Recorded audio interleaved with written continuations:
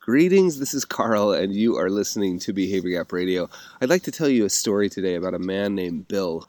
Bill came into my office, this was probably 16 or 17 years ago, to get some investment advice. And during our first meeting, I always asked a ton of questions to thoroughly diagnose, right? To understand what people's goals and values were and how I could help them. And during that meeting, Bill told me, I learned a bit about Bill's story. He inherited a relatively modest sum of money, and he proceeded to invest in real estate. And it had now been about 45 years from the time he inherited this money. And he had turned that relatively modest, and by relatively modest, I mean relatively modest. I can't remember what the exact amount was, but I was surprised when I learned how little it was relative to what he did with it, because he had turned that into a crazy number. And as I recall, it was north of $50 million. So a big number. I can't remember exactly, but it was north of $50 million. Almost 100% in a bunch of different types of real estate.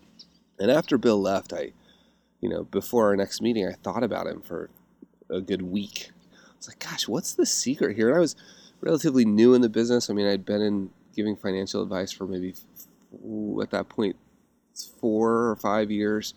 I had some of the best training in the industry. I had some phenomenal clients, so I learned quickly, but I was still relatively new in the business. And when Bill came back, I remember saying to Bill, "Hey, Bill, what's the secret?"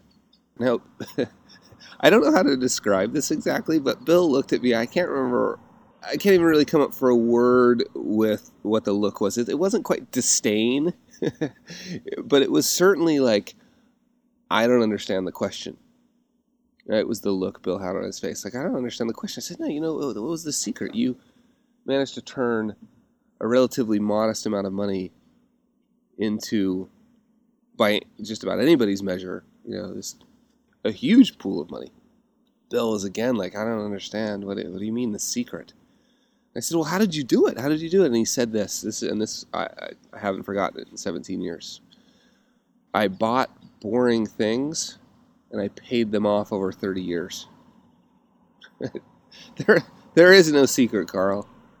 That's been on my mind recently as we're on this is kind of a field report. We're on a trip in the mountains of the South Island of New Zealand, a place called Wanaka. And yesterday we hiked in a huge glacial valley, a valley carved by a massive glacier, and it's now being carved by a huge river. And I was just thinking about the incremental power, the compounding nature of small things done repeatedly over a long period of time. And while that certainly applies to investing, it also applies to creative endeavors or any meaningful work. And how many people do you know that just have established amazing habits, done them consistently over time? Let me give you an idea. You've got this project that you just have to get done, right? That you really want to get done. You've just been waiting, and it's a book, it's a play, it's a photography exhibit. It's whatever it is for you, a meaningful piece of work, and it certainly doesn't even have to be a creative project. If you do one thing every day to move that project forward, one thing, think about that. You will be shocked. You'll wake up 6 months from now in a completely different place. So that's one habit I'm trying to establish, is making a list of the 3 most important projects I'm working on right now. And every day, thinking of one thing I can do to move each project forward. One thing. And then doing it, and then repeating that tomorrow, and then doing it, and repeating that tomorrow. And I can tell you, just as anybody who can ever, all of us, right? Anybody who's ever climbed a mountain or, run a marathon, it's just one little step done repeatedly over time.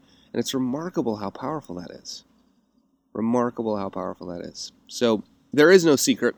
Do boring things over long periods of time, and amazing stuff happens. I like to think of that as short-term boring, long-term exciting. That wraps up another episode of Behavior Gap Radio.